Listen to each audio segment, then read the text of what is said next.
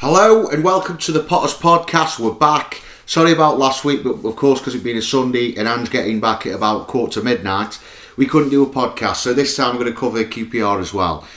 But this week obviously it was a drab affair, a cold day as well, completely underdressed again. But we come away with a 0-0 draw against Middlesbrough. We're going to cover that, we're going to cover the Christmas period, and I'm going to tell you a bit of a story about the police when he arrived as well. So I hope you enjoy, sit back and listen. So hello Ange, how are you doing? Hello. How are you doing? I've had better days, better Sundays. Last Sunday was better. Queen's Park Rangers perked me up. Yesterday took me back to normality. Right, well we'll cover QPR first. We'll go on a high note before we go on a bit of a low note. 2-0 win, a good result. A final, I think, was it 7 years since we last won in London? Positive. It was brilliant, and being there was fantastic, and never a doubt that Tyrese Campbell was going to score, unlike yesterday when I'd have put my house on him. Took the goal well. Mario Vrancic was just involved in everything. Great pass. Then he gives away the most ridiculous penalty, which Davies could have thrown his cap on, but at least he went the right way. We've had other goalkeepers that would have probably gone the wrong way. And then old Mario comes up with another great goal. So it was just a fabulous day out. Everything yesterday wasn't. But you know what? If you'd have said to me, we'll get 4 points out of Queen's Park Rangers and Middlesbrough, I'd have been happy, would you? No. Okay. I wanted to. You're never happy, are you? Well, I am always happy, you know this. But I was hoping for a win against Middlesbrough because I thought they were there to the taking, really. Because they were utter garbage yesterday, to be honest. I know they got us number, but it was just terrible. I mean, going back to QPR, though, I mean, Campbell, he took his chance well, which we're going to talk about how not to take his chances well later on. But it was a good performance against QPR because I ended up watching it on telly, obviously, because I don't do a lot of away games, to be honest. No. But it was a good game. I enjoyed it, and I thought, we're kicking that corner again. But then it just went back to normality again with Middlesbrough, didn't it? I think the problem was that they had obviously worked out how to stop us attacking, and they decided to go 11 men behind the ball and then try and break. And we just don't seem to... Look, there's nobody in the world that will tell me that Tyrese won't be disappointed with missing that chance. You'd have put your house on him scoring that one. However, I still don't know how Watmore managed to change a certain easy goal into kicking the ball behind him and then lying down and letting Davies pick it up. So there were chances both ends, and they had another chance near the end when they missed it. So you look at the game, and I think there were 15 attempts on goal, 8 from Stoke and 7 from them, and only 1 on target for each side. And that's the problem. Stoke have had a really good home record, as he keeps on about, but we've only won 1 of the last 4 matches at home. It could even be 5, actually. We've only won 1, and that's not... if the away form now starts dropping off, we've got a problem, because the season's going to be really tight in terms of positions going for that top 6. I mean, you look how Nottingham Forest are doing now. You look how... I think Middlesbrough will be around there. I've still got this feeling that, I don't know why, that Coventry will drop away because they score again in injury time. I think they've come back more than anybody. I think it's 14 times they've come back from losing positions this season to get at least a point. So even if we 6 up with a minute to go at Coventry, I'll still have my doubts. Yeah, Coventry, I think they'll drop away. I agree with you because I think defensively they are a bit shambolic at times, Coventry, but they have no problem hitting the net. That's the thing why they're still up there, Coventry, because they score every week. And they've got a lot of energy about the team, and I'm not so sure we can match that energy. I mean, Klukas got 90 minutes yesterday. He looked a bit rusty, but you'd expect that. Danny Bart feeding the ball out, trying to do what Suter doesn't work, but he's a great defender, and I'm still laughing at the one when the guy got past him and he sort of head rushed at him in his sort of stomach, tried to make it look like he fall, and he got a booking for it. I still don't know why Smith got a boot, by the way. But, I don't either. Danny Bart is a good defender, and Michael O'Neill said to me afterwards how professional he is, and just talking to Danny Bart after, he prides himself on clean sheets, as all defenders do. And I thought he was man of the match for Stoke yesterday. I don't know what you thought. Well, You'll pick Wilmot, won't you? well, no, we can't ruin the player ratings, can we? Because if I tell everyone who the man of the match is, go on then. exactly, it's going to ruin. But you touched on something there that I did want to talk on before we went into the player ratings. What's going on with this home form? Because you keep saying we're doing well at home. We were doing well at home probably 3 months ago, but we aren't winning anymore. What's going on at home?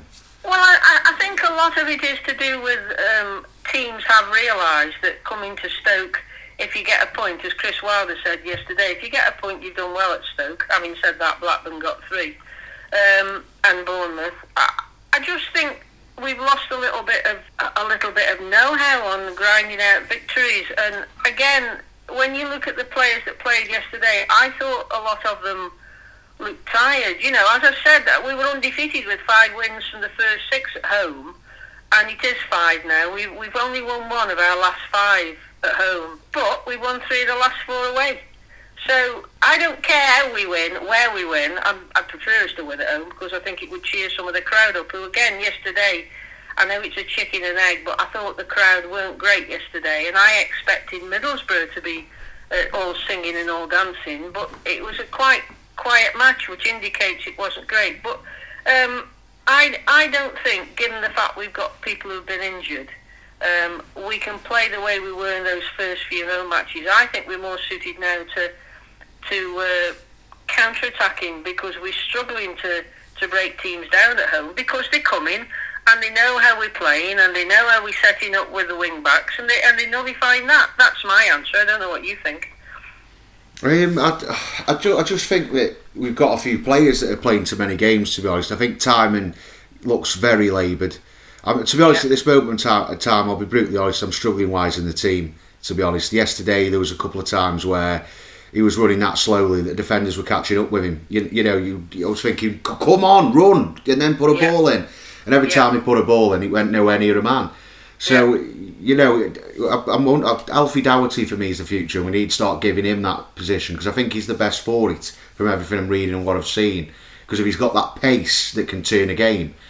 Yesterday I believe we should have won that game. I think Campbell had the best chance. I know Duncan Watmore made an absolute clown of himself, there's no question of that. I mean, it's great because people were talking like he's the new David Beckham when he was coming from the academy at Sunderland. Yeah. Wow, how people got that one wrong. He's turned out like the new Lee Clark. But to be honest, I think the crowd, when it's cold, and I've always said this when it's cold, if Stoke don't perform, the crowd goes in quickly. And you could see everyone was freezing yesterday, and the atmosphere now at the South Stand, because the police have now stopped people going up and down, which is good. People, congregated on the stairs, which is a good thing. But they were sort of, I went in and I shouted, "Middlesbrough, you're a bunch of C words." Can't say it even on the podcast. And the policeman, first one came up and he said, "Oh, you can't say that anymore, we're striking down." Then the second one came up, started pushing me in the chest and going, "Right, you," put his finger in my face, going, "Right, if you say anything like that again, I'm going to kick you out." I went, "Whoa, don't touch me, mate. That's assault, really." And he goes, "Right, you're banned for life." I was like, "What?" I was like, "What?" So this is the last podcast we'll be doing then. And then, he walked off eventually. And then, frightened him. He just walked away. He just said, "Right, you're going to calm down." I was like, "Yeah, well, I was calm anyway until you came up." Yeah, but you talk about yesterday. I mean, last year when Middlesbrough came, they were standing all down the emergency exits, so that's probably why they tightened up on things. But I've never seen more police at a match for years than I saw going to the game yesterday, and there was a considerable amount of trouble after the match. I don't know who started it, but there was a great deal of trouble after the match, and I'd like to thank whoever caused it for making people stay for an hour after the match on the car park. It's really good of you to think of people and change carbon footprint. So it's awful. Stoke will get a load of stick about not letting people off, but if I can just relay this through the podcast, it isn't Stoke's decision to lock you on the car park. It's the police and the highways. Stoke have no say in it. They just have to follow the safety. And I came out to the ground at 6:10, and I didn't move a wheel till 7:20. And then, I live in Bucknell, I had to go all the way back through Longton and Fenton because cars weren't going the other way. And that, to me, just made the perfect end to what was a a not great day watching football, because we all want Stoke to win, and Michael O'Neill was clearly fed up at the end of the match too. You know, he didn't really want to indulge me when I asked him where Seamer and Ostergaard were. He got a bit upset about that. So I'm sure none of them were happy with what happened, but let's hope that next week's massive. Well, it is, yeah, it is. Because we are starting to slowly drop out of the form and everything out of the playoffs, aren't we? But yeah, but look on the bright side, which I know you always do. We could be Newcastle fans. Well, exactly. If you're a Newcastle fan, it is time to... Well, what do you mean Newcastle fans? They've got multi-billion trillionaires in the football club. I mean, there's all this talk about people like Tyrese Campbell, which I do think is rubbish talk, by the way, going there.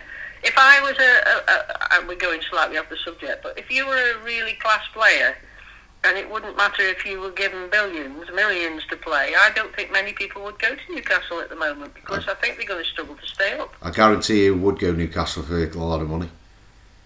Go on. Carlos Tevez.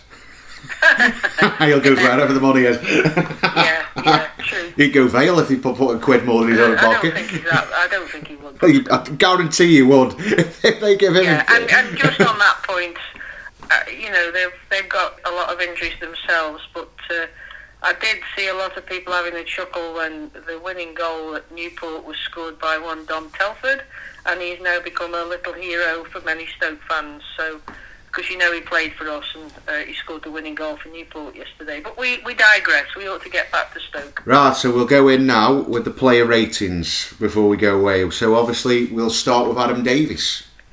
Now, he was sensational last week at Queen's Park Rangers, and if we'd have done player ratings, he'd have got 11 out of 10 last week, because they could have still been playing till yesterday and they wouldn't have beaten him. Yesterday I thought his kicking was a bit off.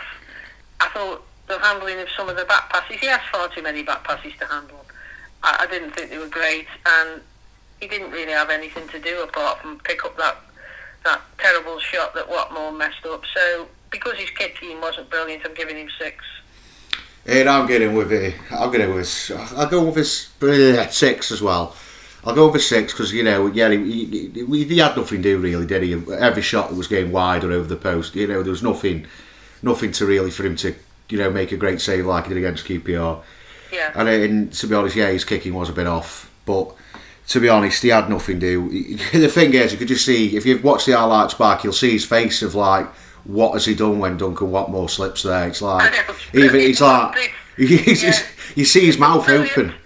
It's like, what's that? What's he doing here? But I just couldn't understand what he'd done, and I watched it 3 times on the replay, and luckily he sort of did a little kicking of his own heel, which helped us, because, you know, even the world's worst player Keith Scott would have scored that for Stoke. Come on now, that's going a bit not. far. Maybe that's going a bit far. The only good thing Keith Scott did for Stoke was leave and bring Sherrin in. That's the only good thing he did. Yeah.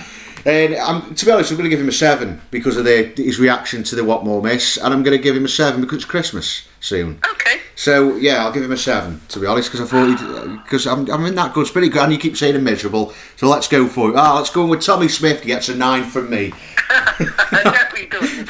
I thought Tommy Smith. It summed up his game when he had the free kick at the end of the match. Near the end of the match, when we could have maybe had one last chance at scoring, and he messed up the free kick. I didn't think he offered a lot going forward yesterday, but having said that, I have no idea why he got booked.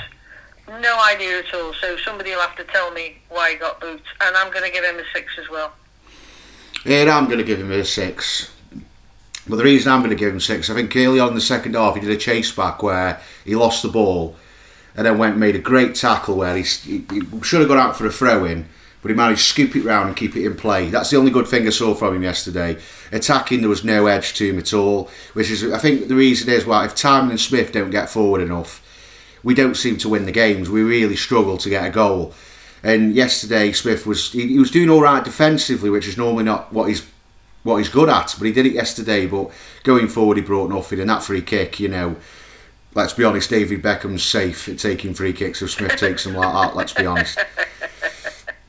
Yeah, there was a lot of passes that poor old Campbell, who I didn't think had a great game, he had no chance of getting them, and I thought the conditions perhaps helped to make them difficult, but I thought the passing, they try and get the ball over the top to Campbell, and then he loops and it's like 35 yards in front of him. I thought we were poor yesterday in that respect. Yeah, and now we'll go into the person next who I thought had a poor game, which was Josh Tymon. I thought he was pretty poor. Well, not pretty poor. He didn't seem to do much defensively or going forward in attack. I'm not so sure that Fox and he work that well together, but I mean, we've got nothing else to change that. I just didn't think it was one of his better games. He'll always say he tries, but he's getting a 5 from me. He's getting a 4 from me, to be honest, Josh Tymon, because I just thought he was poor again yesterday. First off, he was showing some good bits of pace, and when he had the opportunity to break, he was trying things. But every single time, when he got to the clinical areas where you break forward and try to put something in, he sort of seemed to slow down, which and defenders were catching up with him. It seems like he's lacking confidence, and he's lacking that true pace that he does have. Second half, he was non-existent, I've got to be honest. No, but he wasn't alone, was he? No, he wasn't alone. There's a few players that were non-existent, but Tymon I really noticed because he's in a very clinical point on the pitch. So you're noticing more than, say, Sawyers. Not good enough at all for me yesterday, and it's a below a 5. I know it's Christmas, but I think 4's being generous, to be honest. There you go, a little Christmas gift for Tymon, a 4. Right, so now we go into, for my man of the match, without any question of a doubt, Danny Batth. Oh, I thought Danny Batth was...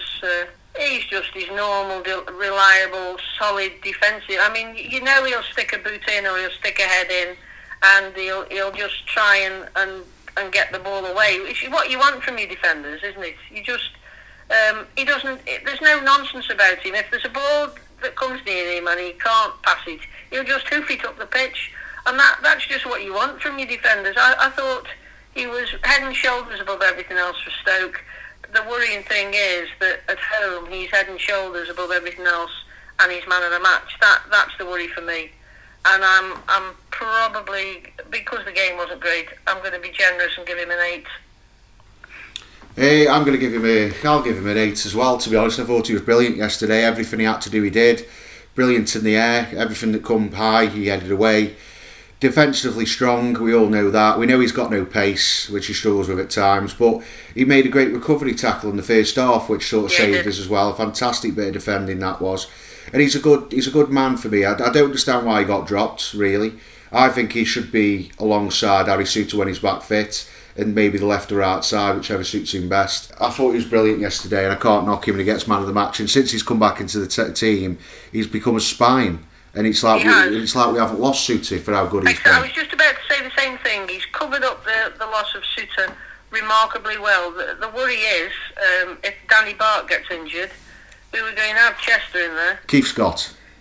Yeah, Keith Scott. Yeah. Get him back. Let's buy him back. Yeah. Right, so I'll give him an 8. Did you think I was going to say Ben Wilmot then before I said Danny Batth? No, I was jokingly saying that. Not even you could pick Ben Wilmot as a man of the match yesterday. Right, and on that note, we'll go into Ben Wilmot. I like Ben Wilmot going forward. I thought he struggled a lot yesterday. The biggest worry for me was his back passes to Adam Davies, because they always seemed to bobble just before they got to Davies. I didn't think he had the greatest of games, but you know what?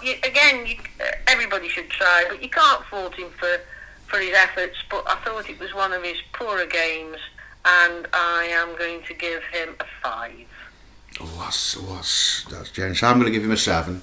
Well, you would, wouldn't you? This joke's getting old now. I've been doing it for months. I'm going to go with a 3 actually for Ben Wilmot yesterday. I thought he was atrocious, to be honest. Everyone who thinks I like him, he listen back. the last 2-3 months, let's be honest, I don't think he'll give him above a 7, to be honest. No, you're going off him. And he's got his haircut and all. But what we're going to say is that yesterday, whenever he was under small amounts of pressure, he was putting us under even more with bad back passes. He was always in the wrong place. Yeah. He defensively too weak as well, which is something that early on the season I was quite praised how quick he was, but how strong he was as well. But the last couple of games, especially yesterday, as soon as somebody's running at him, he seems to give up. and sort of passes it and runs out the way because he doesn't want a challenge. That isn't the ideal of a defender for me. And that's why I keep saying he's a midfielder for me, Ben Wilmot, because I don't see a true defender unless he starts maybe hitting the weights, getting some roast dinners down him. He's got to start being a bit more stronger, and his mentality's got to change. No, I would agree. He's got to be stronger. And the thing is, I know he's only young. I think he's not far away from 23. Perfect time to start hitting the weights and getting like me, big and buff. He's got to start doing it, hasn't he? He's got to make a bit of a presence of himself. I know Mark Muniz are at do it, and he was a good player on his day. And Ben Wilmot's got to do the exact same thing. And yesterday he was weak, very weak. And for me, if we were going to lose that game yesterday, it was going to be a mistake from Wilmot. So possibly. So if anyone thinks I like him, you're absolutely mad. Right, so now we're moving to Morgan Fox, the forgotten man. I thought he didn't do great first half. I thought he got better in the second half. As you just said about Ben Wilmot, I thought they were getting their attack was bypassing Fox too. His distribution of the ball wasn't brilliant, but in the second half it got better. We need him because obviously it gives us a bit more balance to the side at the moment. But I'll say one thing about him, and I'll say the same about Josh Tymon. They can't take throw-ins. What is it with their throw-ins? They're awful. I know, it is awful. I mean, I'm going to go in with Fox as well because, to be honest, I thought he was alright yesterday, Morgan Fox. I liked some of the deep crosses he was putting in the first and second half. I thought at least he was trying to make things happen. I know there's nobody in the box, but you know, at least he was trying to make things happen. Yeah, that's true. I liked his link. I'm giving him a 5. You're not going to change my verdict of a 5. No, I'm giving him a 6. I thought he did alright, Morgan Fox. Defensively, he was a bit shaky, but he isn't a centre back, is he? So to be fair, he is out of position. But I thought he linked up well with Tymon as well. I know it was only an hour off, but he was linking up with him well. He was finding him in space and trying to get him away. It was just Tymon was just looked too laboured to use the ball well. So at least he was trying to link up, and that's a good sign for me because I've said for a while now that we need a good sort of a left-footed centre back that I think would really kick us on if we could get a player similar to that. I know Morgan Fox isn't, and he's going to be a player that's probably let go at the end of the season, but I thought he did alright yesterday. Not amazing, not bad, but I thought he did alright, Fox. He didn't make any mistakes, which is what I was glad about. And yeah, he can't take a throw in. Right, now we'll go into Joe Allen. People around me were saying he was absolute rubbish yesterday. I thought he was more. He looked more disciplined in his role. I thought some of his passing was poor. Having said that, I thought some of his passing was good. But I thought he was better yesterday than he had been a lot of matches, although he was quite good at Queen's Park Rangers. But again, as the match wasn't brilliant, I'm going to give him a 6. I'm going to go in with to be honest, I'll go in with a 7 for Joe Allen yesterday. Oh, it is Christmas. Well, I thought he was all right yesterday. I know. Well, he gave a good opportunity to Tymon, didn't he? And Tymon messed that up. That's the only thing I can really think he did that was really good. But go on, I'm sorry I interrupted you. Well, he was carrying a lot of responsibility, wasn't he, yesterday, being in that sort of holding midfield role. And to be honest, I don't mind him in that role. I know it's not his, but he's better than a hell of a lot we've got, except Jordan Thompson, isn't he, at this moment, unless we bring someone else in. He's better than Sawyers. He's better than Clucas in that position. Plus, also, he was carrying a lot of responsibility because Clucas has just come back fit. So he's got to do a lot of covering for a man who isn't up to speed. So I thought he did alright yesterday. I mean, he made a couple of little clever passes as well. I know there was a lot of poor ones which Joe Allen should be better at for how much he's paid, but there was a couple of good ones where he tried to get Smith away, but Smith didn't have the pace to launch up the pitch because we were playing too deep, to be honest, yesterday. And like you said about the Tymon one, I thought he did all right. And you know my opinions on Joe Allen. I mean, I can take him or leave him. He's one of them players. But yesterday, I thought he did a lot for that holding midfield, and he tried his best. He wasn't running around like an headless chicken like we've seen him do in the past, which I'm glad about. When Joe Allen knuckles into a position and stays there, he tends to do good for me. It's when he starts running around trying to do everyone else's job is when Joe Allen looks foolish. Yeah. So I was glad to see that yesterday. Okay. Right, so we'll go in now to Sam Clucas, the man who has been poor all season, really, but he is back. It's a good job he's back as well, given the news that Sawyers is out for 10 to 12 weeks. Oh, no. That's another story. He looks rusty, obviously. He looks off the pace.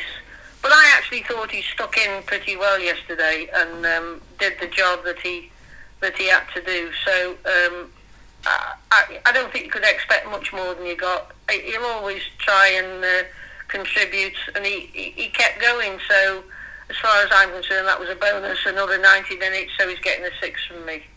You'll get a 5 from me, Sam Clucas, because to be honest, if I didn't know before the game, I wouldn't know he was playing, to be honest. I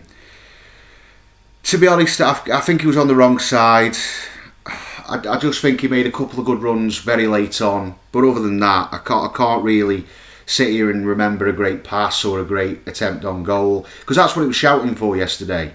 A good hit from Clucas from about 25 yards, testing the goal. And he's lost that confidence to do that.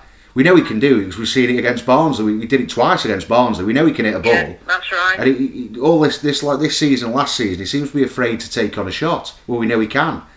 Yeah. And I'm just, for me, he's one of those players now. I'll ask you the question that you may ask me. Would you have let him go at the end of this season, at the start of this season, instead of giving him a new contract? No. You wouldn't let him go? No, the reason being that we hadn't got anybody to replace him.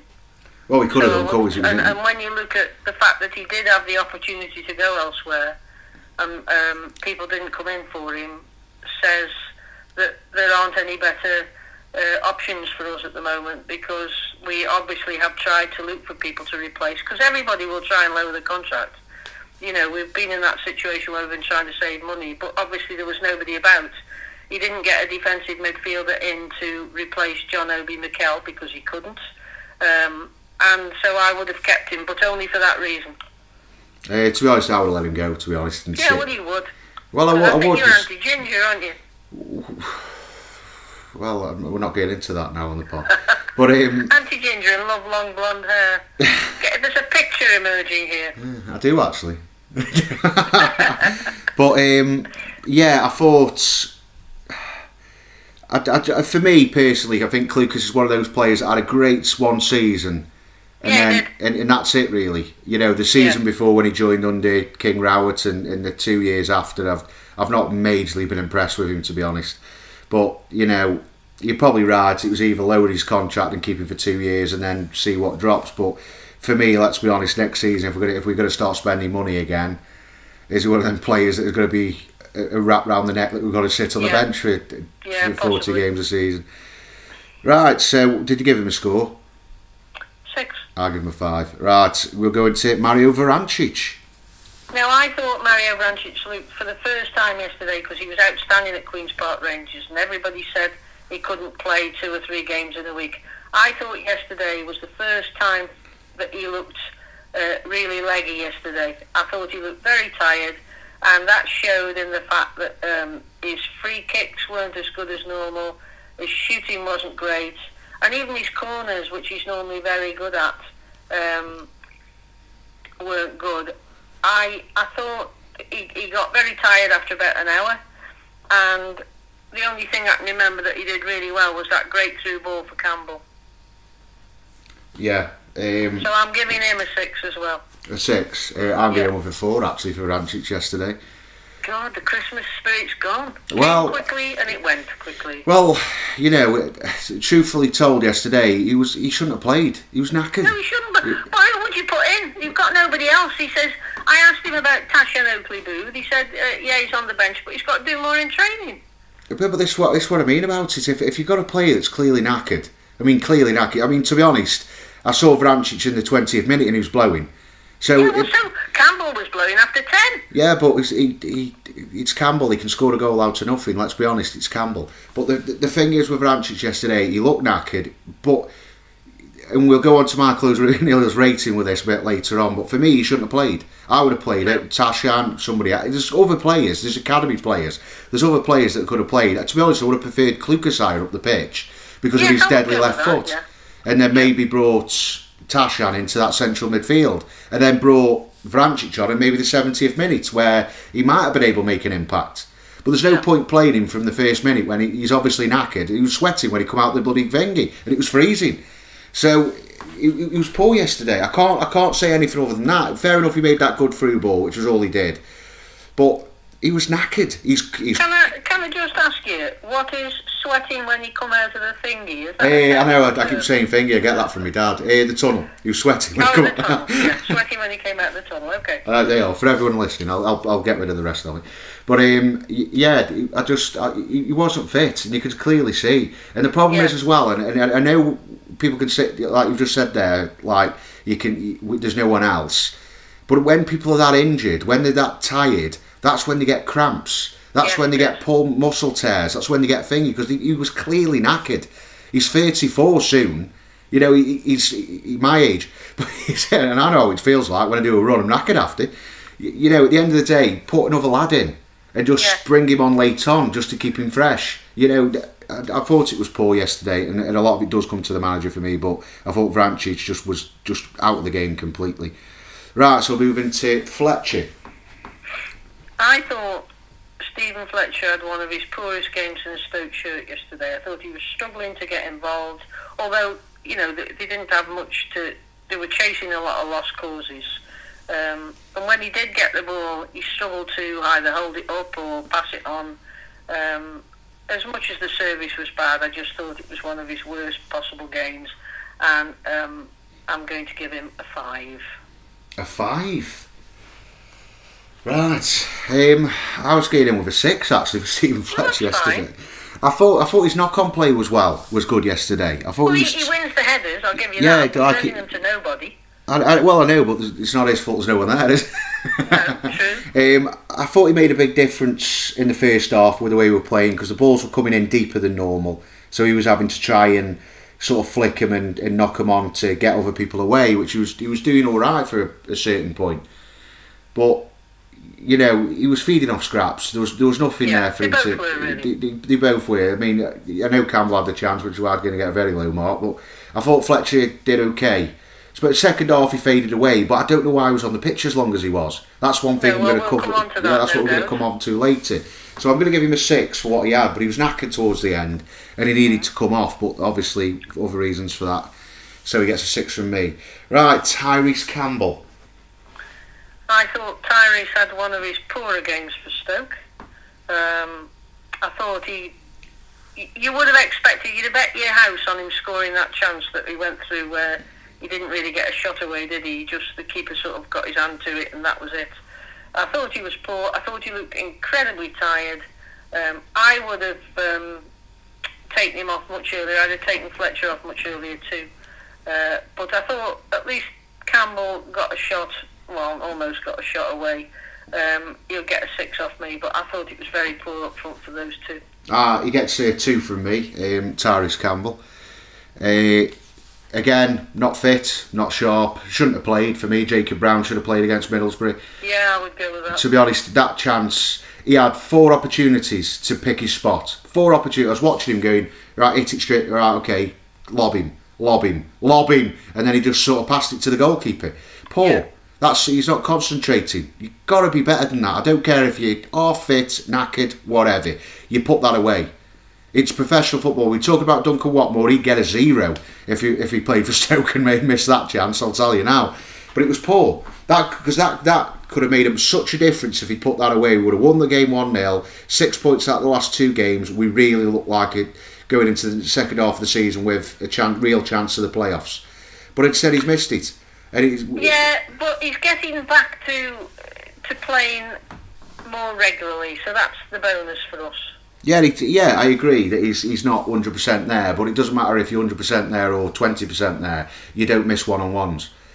No, you know, the attack was toothless yesterday. It was just toothless. Yeah, it was. It was completely toothless, and you know, it wasn't just that though. It was like he kept spurning energy for no reason, and he reminded me when he first broke into the team before he went to Shrewsbury. In that sense, where he was just sort of like running to where the ball was and trying to make. I know he was trying to make things happen, but he was sort of running to stuff when he didn't need to. You know, and that's why Fletcher, when he was knocking things on, were going to nowhere, because Campbell was too busy chasing down players and running here and running there.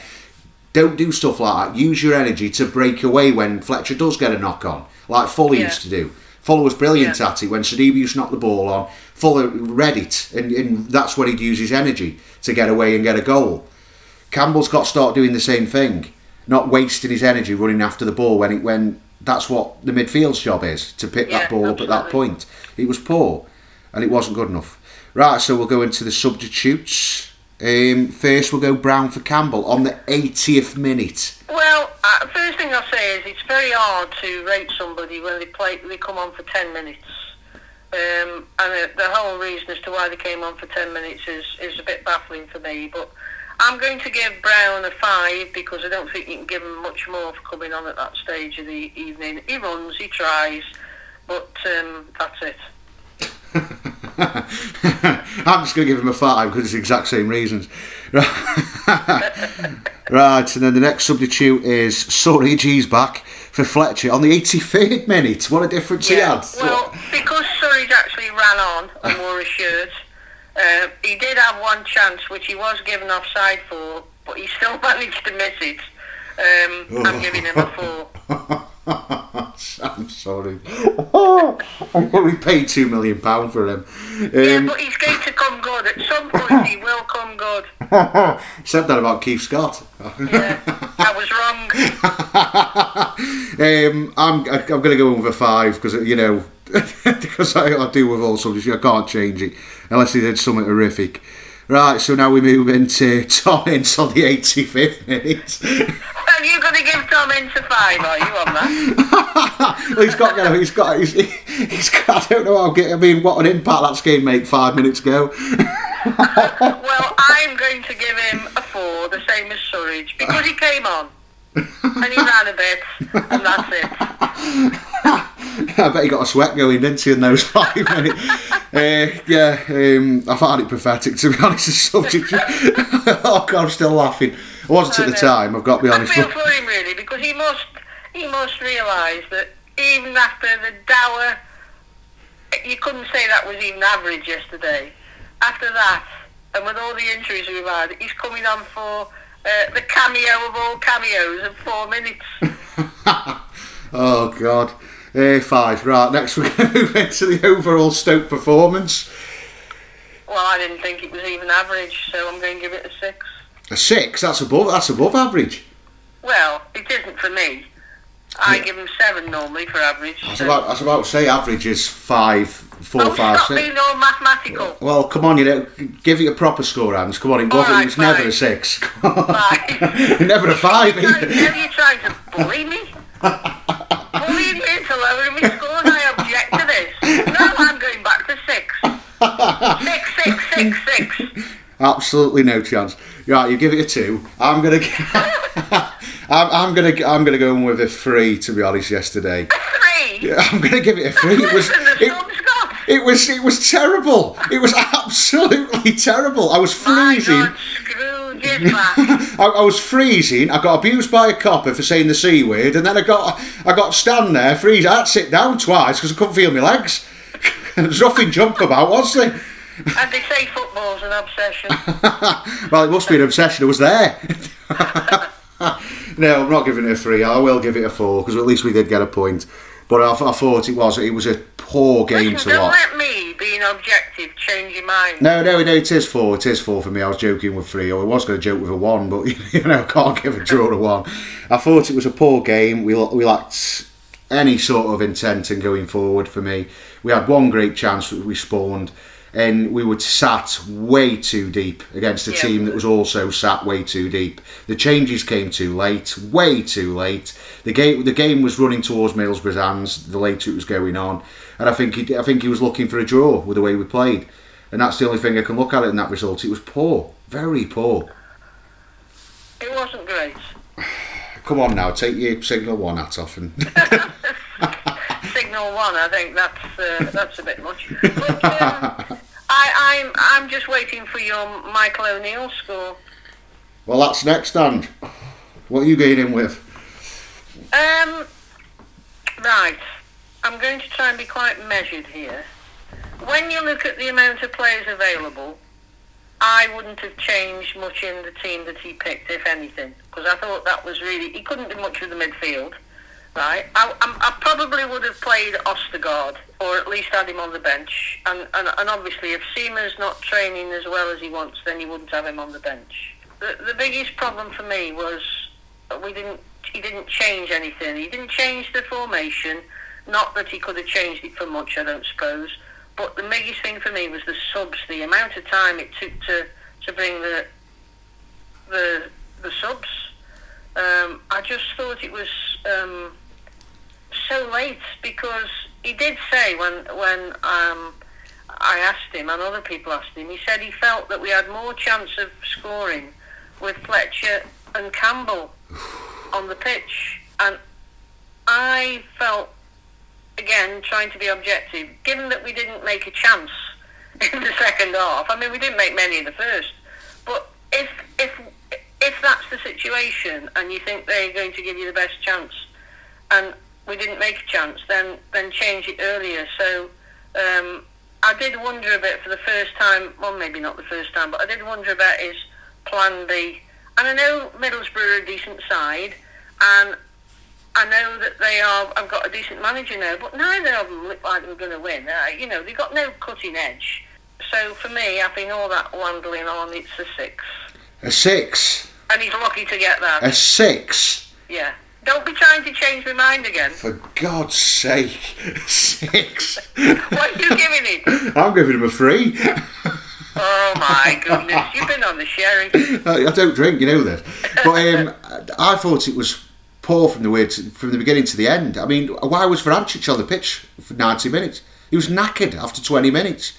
The thing is, was Campbell. I mean, you can't. I agree with you. But the thing is, this is what I mean. Why did it take to the 80th minute to make a change when the game was clearly going against us? The formation didn't work from the beginning. We were sat way too deep, so we were trying to break. But we had two players that were knackered in the forward line, in Vrancic and Campbell, who were having. And you had Fletcher, who was trying his best, but let's be honest, he's no spring chicken, trying to knock on balls to knackered players, and then does nothing about it till the 80th minute. This is the thing that drives me insane about Michael O'Neill. Now, we know he's a good manager, and I'm not standing here going, get him gone. But the thing is, he's got to start learning this quickly. Because a lot of Northern Ireland fans said that in their international matches that it took too long for him to make subs when games were going against them, and it cost them results. I thought he did it, I can't remember which game we lost. Who was it we drew 3-3 with? Who was that? Cardiff, there, where the game was going against us and he didn't make any changes or change the system. And yesterday I thought we were going to lose. To be honest, especially towards the 70-odd minutes, I thought Middlesbrough getting a hold of this and they're getting round the back. We did nothing to change it. Morgan Fox was doing the best he could at a holding midfielder. No Ostergaard on the bench when we've got a left back playing left centre back. Now, fair enough, he's new to club management and doesn't really get loan signings, but Ostergaard should have come on late on for Morgan Fox, because I would have put Fox at the left wing back and brought Ostergaard in. On when he ain't even on the bench. No, but that's what I'm saying. Why wasn't he on the bench when we've got? Tell me why he wasn't on the bench. What did he tell me? Well, that just goes to show you don't listen. Well, come on, tell me. I was in a rant there. I've had to stop. Ian, I'm giving you a 2. Well, that's good for you. Right. So he said that all through the season they've only had one person on the bench as a backup for centre halves, and they decided that Chester has more variety than the others to stay on the bench. Now, whether you agree with that or not, that's the reason he gave. And the other one was Seamer wasn't on the bench because he wasn't showing enough in training. He'd got to do more in training, which is exactly what he said to me about Tash and Oakley-Booth.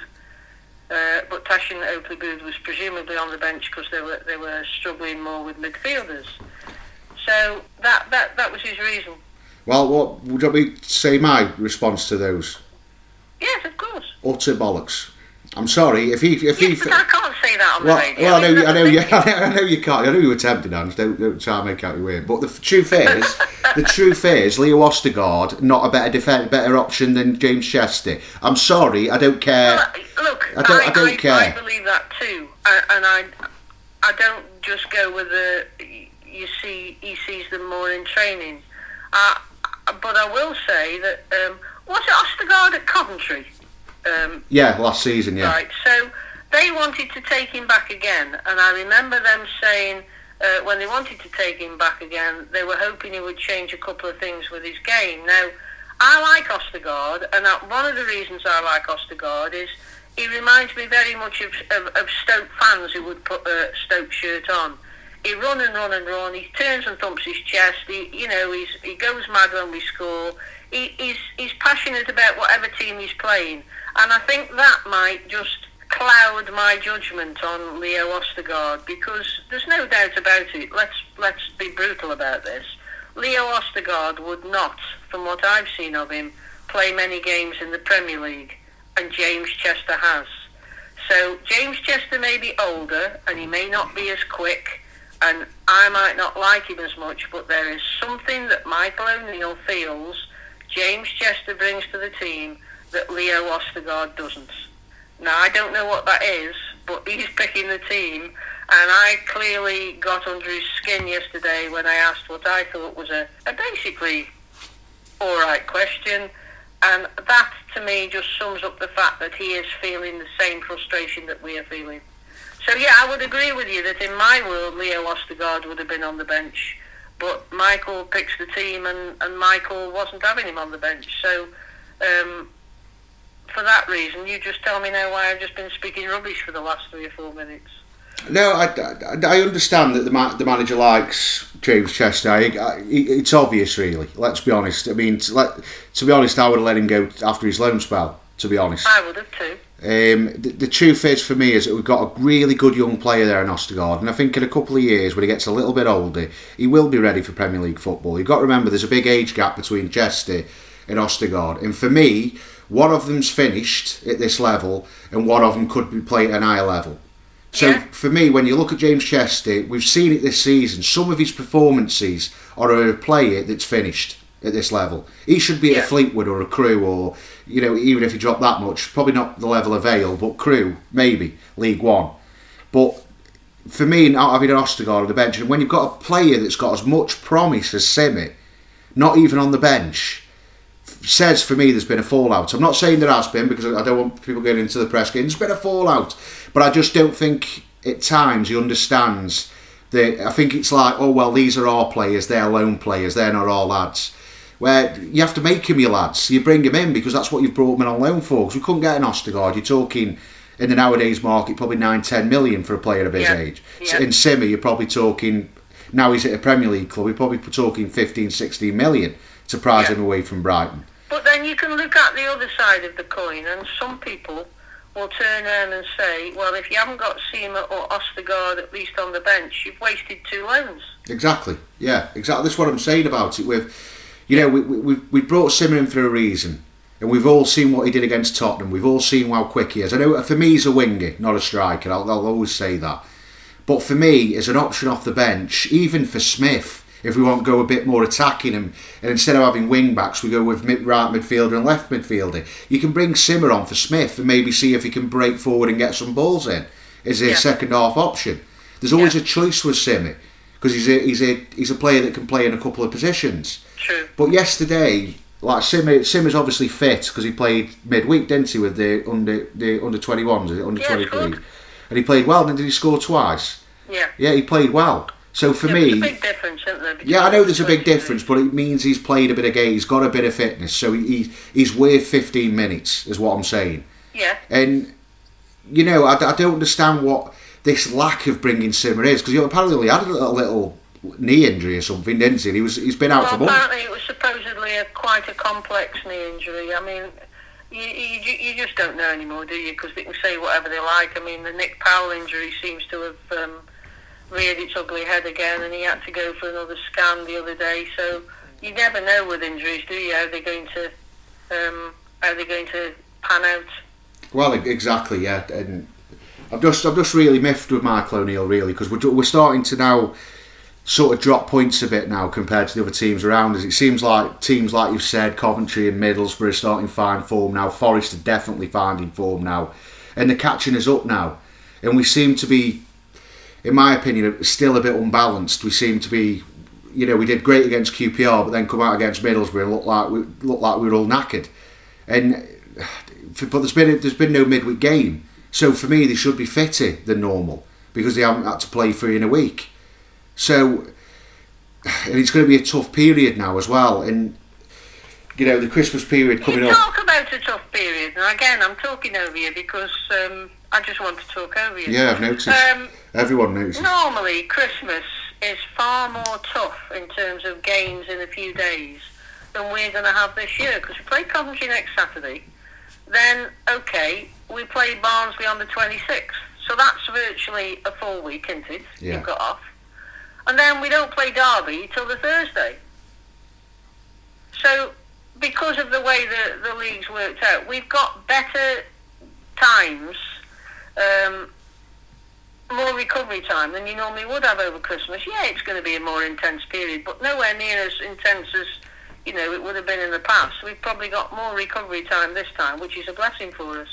Yeah, it is, because normally you'd have the 2 games in it's normally like 3-4 games in 4 days, isn't it? Something normal. Yeah. So in that effect, it's less busy than the Monday, Tuesday, Saturday. The Saturday, Tuesday, Saturday, or the Saturday, Wednesday, Saturday that we've had in the first half of the season for most parts. So that might be a blessing in disguise for us. Anyway, I digressed. I apologise. Yes, well, we're going to talk about that now anyway. Coventry City. What do we think of this one? Because to be honest, I'm a bit scared of Coventry City because they're a team of players I don't really know anything about, because their rise has been absolutely emphatic since they played us in the FA Cup. But you've got to remember, they sacked Mark Hughes, and since they have... Well, I've always had a soft spot for Coventry City now, for that reason. No, being serious, I've said early doors that I think that Coventry will fall away. But people said that about other teams last season in this championship race, and they carried on. I think that Stoke will struggle with their movements, but there's just something about me that when they played at Queen's Park Rangers last Sunday, there was a steely determination in the team that came back, and I think that same steely determination will be on display at Coventry because of the importance of the game. We've been in the top 6 virtually all the first half of the season, and I think Stoke will get at least a draw. I would take a draw now. I don't know what you would take, and I think we'll get that draw. I'll be gutted if not, for 2 reasons. 1, we've lost, and 2, it ruins me Christmas. Yeah, to be honest, I've got a feeling it's going to be another QPR. I think we'll win.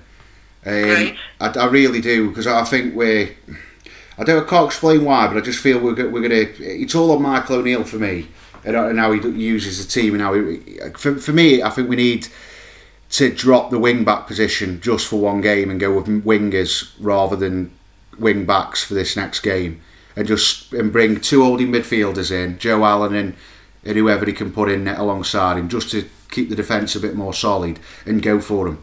For me, to be honest, I'd even start Simmer on the right wing as well, just to try and break a bit more attacking behind them, because the truth is with Coventry, they're very soft at the back, but they're very quick at going forward, but they're a very central team as well. So if you put 2 holding midfielders and 3 centre-backs in that way, it's going to be hard to get round. And I think with their soft belly, we could create a few chances, especially with Campbell. I know he missed the City yesterday, but yeah, he's still a good finisher. And I've got a feeling we'll beat them up 2-0. I do. Well, that's good. That's good. That's the thing. I'll go with that. It's probably... Let's hope that's the most sensible thing you've said all day. Well, I've said so much sensible things, especially when I said the B word as well. Everyone agreed. But I feel that we've got to go for it now, and we've got to just get going for it as much as we possibly can, and then look what we can get in January just to top people back up and top the squad up with some fresh legs. Well, while you're talking about that, I don't think Stoke will be spending much money in the January transfer window. I think you'll be looking at loans and free agents, and I just wonder if Tom Edwards will come back into play. Well, I wouldn't mind seeing Tom Edwards, because he's back now he's apparently done really well in the MLS, but let's be honest, Anthony Pulis did brilliant in the MLS, so yep. It's not a great thing shout, but hopefully he's come back a bit stronger than he was before, because To be honest, Tom Edwards used to remind me of the right-sided version of Timon. You know, a little bit all over the place. But we know he's got a good finish on him. He needs sharpen up on his crossing. But he could come back like a new signing. We've got a lot of these young lads that are who've been out on loan come back as well. I think Jones comes back, Goodwin comes back. I can't think who else comes back. Norton, I think Forrester comes back as well. There's going to be a few players coming back, and I know Forrester's really impressed at Mansfield, same as Jones. So there's a few that for me are going to be like fresh faces in the squad. I mean, Jones, from everything I've heard, has been absolutely brilliant at Bristol Rovers, is it, with Joey Barton. So hopefully he's the new Harry Suter and could come back and maybe make a big difference in that defence. So we can sort of start sliding out Chester and players like that and see what he can do. You know, there's a few coming back. There's no doubt in my mind, though, that Michael O'Neill has done a remarkable job of turning around the squad that we have, and has bit by bit brought players in that can take the club forward. And whereas we used to be the blueprint for people wanting to get into the Premier League, I think if you look at Brentford, who progressed slowly over time and brought in players, I think that's the route we're going now. And if we don't get up this season, and I still think we'll make the playoffs, and then, as you've said, it's a lottery, I think we will in the next couple of years. And you can't have imagined that being possible 2 seasons ago. No, you couldn't. And it's we've got a good opportunity now, but for me, we still need to start chucking a bit of money out there to try and get some finishing articles. I know this season we've only bought one player, and that player is absolutely hopeless in Surridge. I mean, a question was asked to me the other day: would you loan out Sam Surridge if an offer came in? And would you? I would, yeah. Would you? Yeah, but they won't because of the lack of forwards we have at the club. Yeah, They're not going to loan him out. This is what I mean with the forwards. It's a bit. Nobody seems to be grabbing it by the scruff of the neck, are they? Let's be honest. But when Jacob Brown comes back in next week, and I think he will be back in next week, by the way, you watch the difference in how we press. Well, that's the thing I want to see. Next week against Coventry, I want pace. We're going to have to press, yeah. Yeah, I want Fletcher dropped, and I'd want to see Brown and Campbell together and see if we can get away. But they need support, and with this wing back position, the way we're playing at the moment, we're too deep, and we're not getting those balls up and across to them, and that's why I'd change and put those wing backs higher and go with a right midfield and a left midfield to try and get a bit more attacking threat down the wings to give them some support. That's what I'd do. Yeah. Right, so now we're going to go into the women. Yeah, you could wish we hadn't. Oh. Well, we've got covered 2 weeks as well, yeah. The ladies had a great win against Norwich, but this week they played them in the Cup, and they've lost 2-1. Oh. Apparently it was a really fantastic first half performance by the ladies, but Notts Forest scored the winner in the 75th minute, and they lost 2-1. And the reserves lost 5-3 away at West Brom, with Barrow and Suckley, who got 2, scoring our goals. And the statement from the Stoke City FC Women's says, "We regroup and we go again." Sounds very positive. Yes. Right, I think that's another one done, Ange. Till next week. Yeah, well, we'll be speaking again next week, so thanks everybody for listening, and hopefully Ian will have his Santa hat on next time and be joyful and merry and full of festive points for our team performance. Yes, because we want a positive one before Christmas. Alright then. So, thanks for listening. If you enjoyed the podcast, please, if you're on iTunes, give us a 5-star review. It means a lot. Everybody who's already done it, I have to give you a massive thank you for that. And if you don't really fancy it, just do it anyway. It's Christmas. Be generous. If you want to follow us, we're on all social media. We're on Twitter, we're on Instagram, we're on Facebook. Just put in the Potters Podcast. You'll find us very easy. Just give us a share. Give us whatever you can. So, thanks for listening. Ta-ra. All the best.